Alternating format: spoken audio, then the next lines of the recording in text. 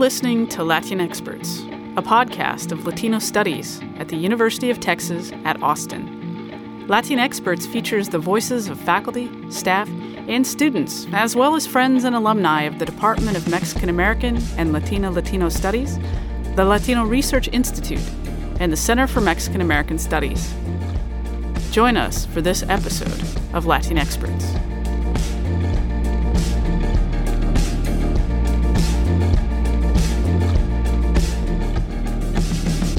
Episode 27, How are supply chain issues impacting academic publishing? I'm your host, Karma Chavez. So in January, Dr. Domino Perez, Associate Professor of English and Latino Studies Affiliate, posted the following tweet. We need to talk about the paper shortage and how it is impacting academic press timelines, which in turn can affect tenure and promotion cases. This hits differently across higher ed, but it's an equity issue, especially for BIPOC, Black, Indigenous, people of color faculty. Throughout the pandemic, we've heard a lot about supply chain issues, but as Perez's tweet notes, the paper shortage has unique impacts for those of us in academia. Printing Industries of New England explains that paper production for printing has been experiencing a slow decline for years, and paper mills have been adjusting their production capability to match that decline. But in 2021, it became clear that the mills underestimated the demand for paper. Unfortunately, ramping production back up is not a simple task. It's complicated by a variety of factors, including high demand for source materials, shipping issues, as well as staffing and high costs. To get a sense of the impacts locally, I've invited two guests today. The first is Dr. Lilia Rosas, Assistant Professor of Instruction in the Department of Mexican American and Latino Studies, and Director of Red Salmon Arts and Casa de Resistencia Books, a grassroots Native American and Chicanx and Latinx cultural arts organization. I've also invited Gianna Lamorte, the Assistant Director of Sales and Marketing at the University of Texas Press. Lilia and Gianna, welcome to Latin Experts. Hi, thanks so much. Thank you, Karma. So, Gianna, let's start with you. Will you talk to us a little bit about the typical life of a book? In other words, from the time a book is submitted to a press, to its publication, to the peak of its sales, about how long is that typical journey? Well, a typical journey, if it's a high art book, meaning if it has a lot of illustrations, that adds time to a book. If it's a long book and it's going to need more editing, let's just say it's a monograph. It takes about a year from the time that book comes into copy editing to the time it's on a bookshelf. Now, we can give or take a little bit. And, of course, this is in the before time. So about a year. So about a year in the before times. And then how has that changed for UT Press or more generally since the pandemic? I'll say for academic presses and small presses, bigger publishers don't seem to have the same issues as we have, unless, of course, their cookbooks fall off a ship, like what happened last week. But anyway, our timeline has changed. I think we're going to add about a month and a half to just the printing of a book. I can give you a couple examples. We ran out of a book almost immediately when it went on sale. Typically, we can get a reprint of a book in about 4 or 5 weeks, if we're lucky. 5 weeks is typical. Now it's taking over 2 months, 3 months in one case to get the reprint. What happens is demand drops for that book and we risk losing significant sales. Academically, for an academic book, we could miss a conference. In that conference, if it's a big enough conference, it's important enough where that's a really big deal for this one book. So if we expect a book to come in April and it's going to hit a major conference, and now the printing timeline is pushed to June, that author is really hurt by missing that one important conference. Yeah, that makes a lot of sense. And I was wondering, then what you're saying suggests that also would impact places like the devil organization Amazon, because they also wouldn't be able to get that book. That's right.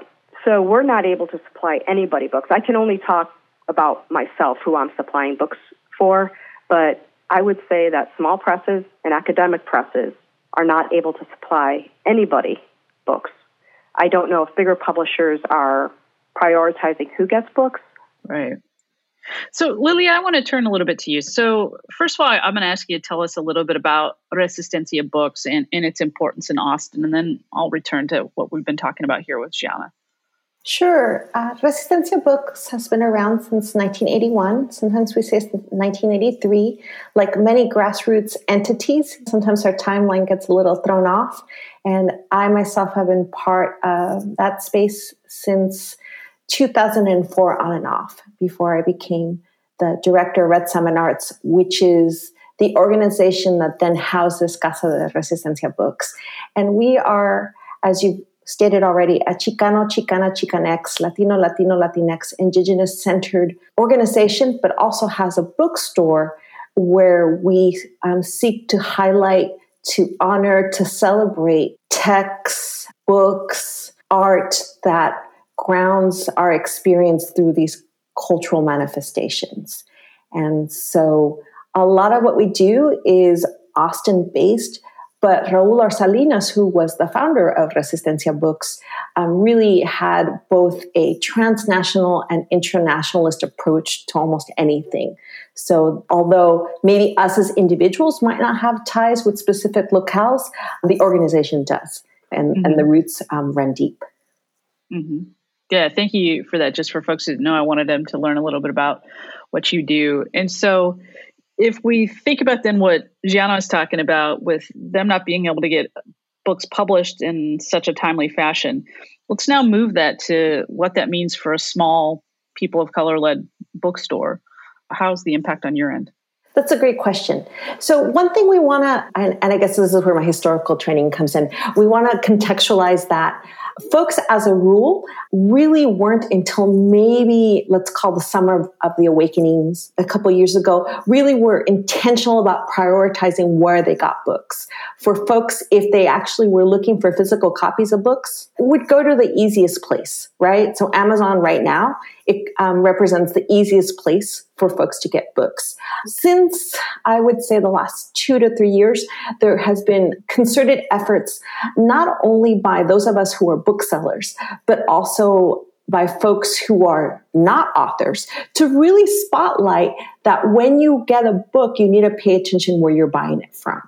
So Bookshop has emerged as an alternative in terms of an online space that allows folks to get books. Because the sad reality is even in the before times, the foot traffic to bookstores as a rule, unless it's really known, and I was just recently in Portland, like Powell's Books, for example, people simply weren't going into bookstores to buy books. So part of what's important is educating folks as to why just buying a book, especially if you're a nascent BIPOC artist or poet or academic, actually makes a world of difference. Like you're literally, through your dollars and thinking about racial capitalism and all its problematics, you're still making a meaningful inroad into showing with your dollars that you care about this book enough to buy it. So I guess that's a very long answer. No, it's a great answer. And actually, it reminds me, and so we'll love to hear a conversation between you and Gianna about this, because before we started today, I was talking with Gianna a little bit about digital publishing and if that's a response to this, what that means for a press. And I'll let her speak in her own terms here, but it seems like the question about the material object versus the digital object is one that's very different than for a bookstore versus a publisher. And so maybe I'll pitch that to you, Gianna, about the disconnect between digital and paper publishing, what difference that makes for a press like yours. First, I'm going to say really quickly why physical bookstores, independent bookstores in particular, are important to me. When I was a young, queer kid, very scared, didn't understand what was going on, terrified my family would find out I was lesbian, I went to bookstores. I went to Women and Children's First in Chicago. That was my safe space. Amazon can never, ever, ever give us that safe space. I can never get someone on Amazon on the phone and say, this is what I think is happening. I'm scared. Can you offer a support group? Can you recommend a book? That's never going to happen. That's why bookstores are important. Not only So you're supporting your community. You're supporting the booksellers that actually handed you a book, that were actually there for you during a rough time. They actually support the community in every single important way. You can take my queer experience and you can run it across the board, anyone who has depression or anything like that. That's why bookstores and libraries are important. Now I've actually forgotten the question you asked. I'm going to just hang up now. I'm just kidding. No, I mean, I love that you said all that because I think it really affirms the importance of a place like Red Salmon Arts and Resistencia, as well as locally, Bookwoman, Book People. I mean, there's all these places locally. And I love that. And I guess I like, too, that you brought in your personal experience as opposed to just the professional experience. They're safe places, yeah. Absolutely. And so my question was about, for the bookstore, I guess you can sell digital books too, and I'll ask Lilia to expand on that. But for academic publishing, like for UT Press, does it matter as much if a book is in paper or digital? You know what? It doesn't, depending on the book. But what we were talking about before we started was if we publish a monograph by a scholar, we're going to sell that book into libraries digitally. People can download it on various formats. But I think there's something about that physical book for that academic, for someone who worked in some cases 10 or 15 years on a project, to have that physical book to say, here it is, I did this. And to see it when they go through a bookstore, to see it on a bookshelf, to see it in a library, it means something. Yeah. I think even if it's just that emotional piece, that's significant. And Lily, I guess I want to pitch the same question to you from the kind of bookstore perspective. Part of what you were talking about before was some of these people who maybe are publishing chapbooks or other things that actually aren't going to be digital objects. And so from your vantage point with the mission of Resistencia, what does the question of digital books raise for you? As a grassroots organization, digital books are not necessarily our purview, simply because we recognize that in the communities that we're a part of, not only Chicano, Chicanx, so BIPOC at large, digital divides are still a thing. And so to piggyback on what Gianna is saying as a firsthand experience, and I have my own bookstore stories as to why bookstores can become a refuge for many of us as BIPOC folks, as queer folks, as working class folks. So that's a different part of the conversation. But to speak directly to your question, the reason why we intentionally haven't embraced digital books of any kind of iteration is because I think it is actually incredibly important to recognize that when you self-publish, it's still cheaper for you to go and photocopy, and there are farther and fewer places to do that, or piggyback photocopying somewhere else, and put it together yourself and take pride not only in maybe what you're articulating through words, but the artistry it took for you to put something together.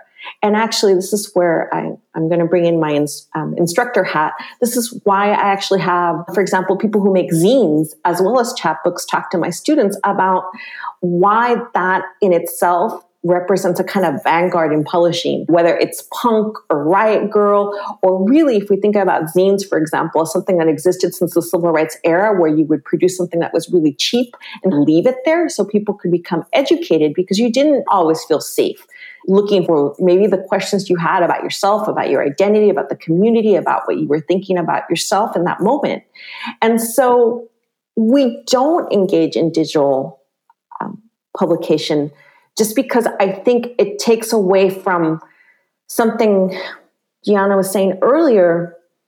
I'm just piggybacking, so I apologize if I'm misquoting or misunderstanding, where there's a beauty for someone to literally be able to walk in your space. And I hope, this pandemic stuff allows us to finally move about safely, where you can physically hand someone a book who has a question.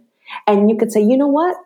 Why don't you just read this book? Because maybe you'll see something about your story here. Or maybe this will begin to answer your questions about where you come from. Or even you can just celebrate someone's work like firsthand. And so what I always tell people about Resistencia books is, although we're Chicano, Chicana, Chicanx, Latino, Latinx, and Indigenous, we're not comprehensive. We don't have every single book that represents that field or fields of study or communities. But what we do have are different texts that represent conversation. Like I can literally tell you, yes, when Dr. Karma Chavez came by and we did a book launch for her book, these are the conversations that emerged. And this is why maybe you're going to find this book incredibly appealing to you.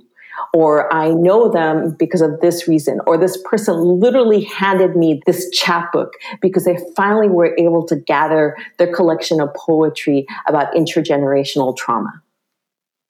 Yeah, I think that's really, really powerful. And pulling that out a little bit, because I framed this conversation for better or worse around academic publishing, which I could have framed it in other ways. And I love that you're bringing all this in that deepens the conversation. One of the things I was thinking about that I think relates to is just the nature of the material object, not just being personal, but also there can be repercussions. And so recently heard of a scholar whose book, I was talking to Gianna about this before we started recording, but a scholar whose book is done and she's ready to go up for promotion. But because of this issue with the supply chain, her book's not actually going to be out until the fall, even though it was going to be out in the spring, which means that material object won't exist. And at the University of Texas, that means she's not able to go up for promotion. And so there's also potential material impacts for these physical objects not being able to exist. And I don't think it would matter if it was a digital object. It has to be the physical in this case. And I guess I share that story then simply to ask you, Gianna, what is UT Press thinking about, or what is UT Press imagining to do if this continues to be ongoing, which is what I was reading this morning, suggesting it will be at least for the next several months. Are there strategies the press is using? No, we are.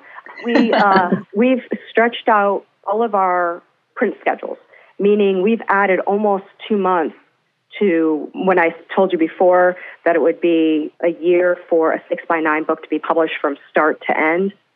Well, we're actually making that about 14 months now.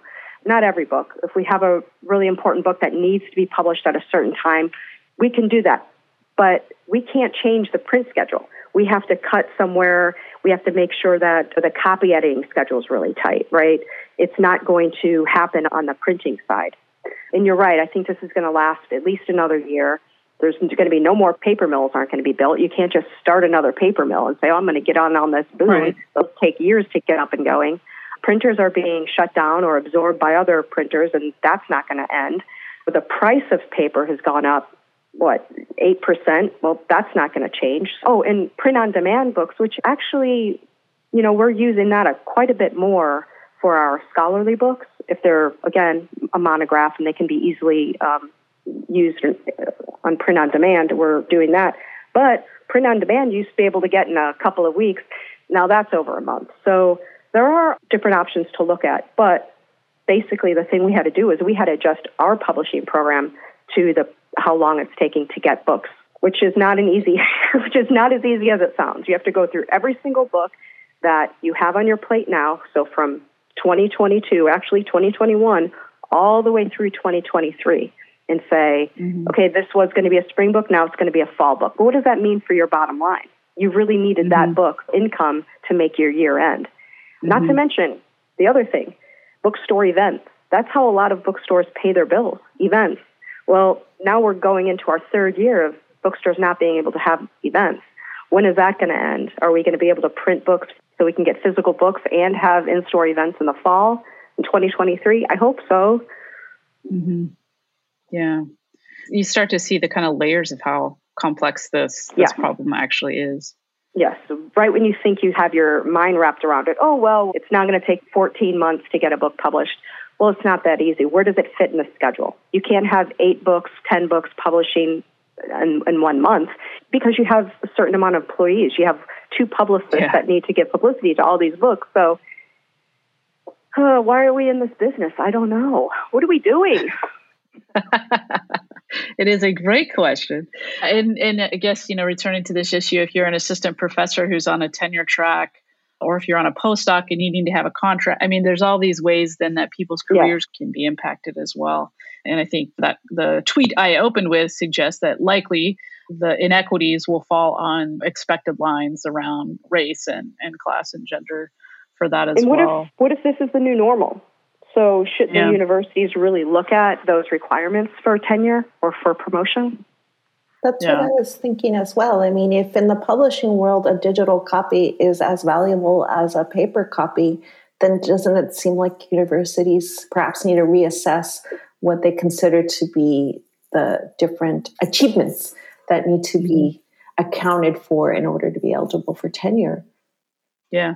Still do a physical book after you've done a digital book, because if you're going to send a book in for prizes, often you need a physical book. So just because you're going to publish, just for tenure even, a digital book a few months before you can get your physical book, that doesn't mean that you're not going to be able to sell that physical book. Yeah. Yeah. Well, you all are raising such important questions, and I have found this conversation fascinating, but the time goes so fast. We are at the end of our hours. So thank you so much, Lilia and Gianna, for being here today. Thank you so much. Thank you. I really enjoyed it. So our guests today, again, were Dr. Lilia Rosas, Director of Red Salmon Arts and Casa de Resistencia Books, and Gianna Lamort, Assistant Director of Sales and Marketing at UT Press. We've been talking about the impacts of supply chain issues on academic publishing and bookstores. I'm your host, Carmen Chavez, and this has been Latin Experts. Hi, all. This is Ashley Nava-Monteros, the Communications Associate at Latino Studies. Thank you for listening to this week's episode. Make sure to check out the Latino Studies Instagram page. Follow us at Latino Studies UT to keep the conversation going.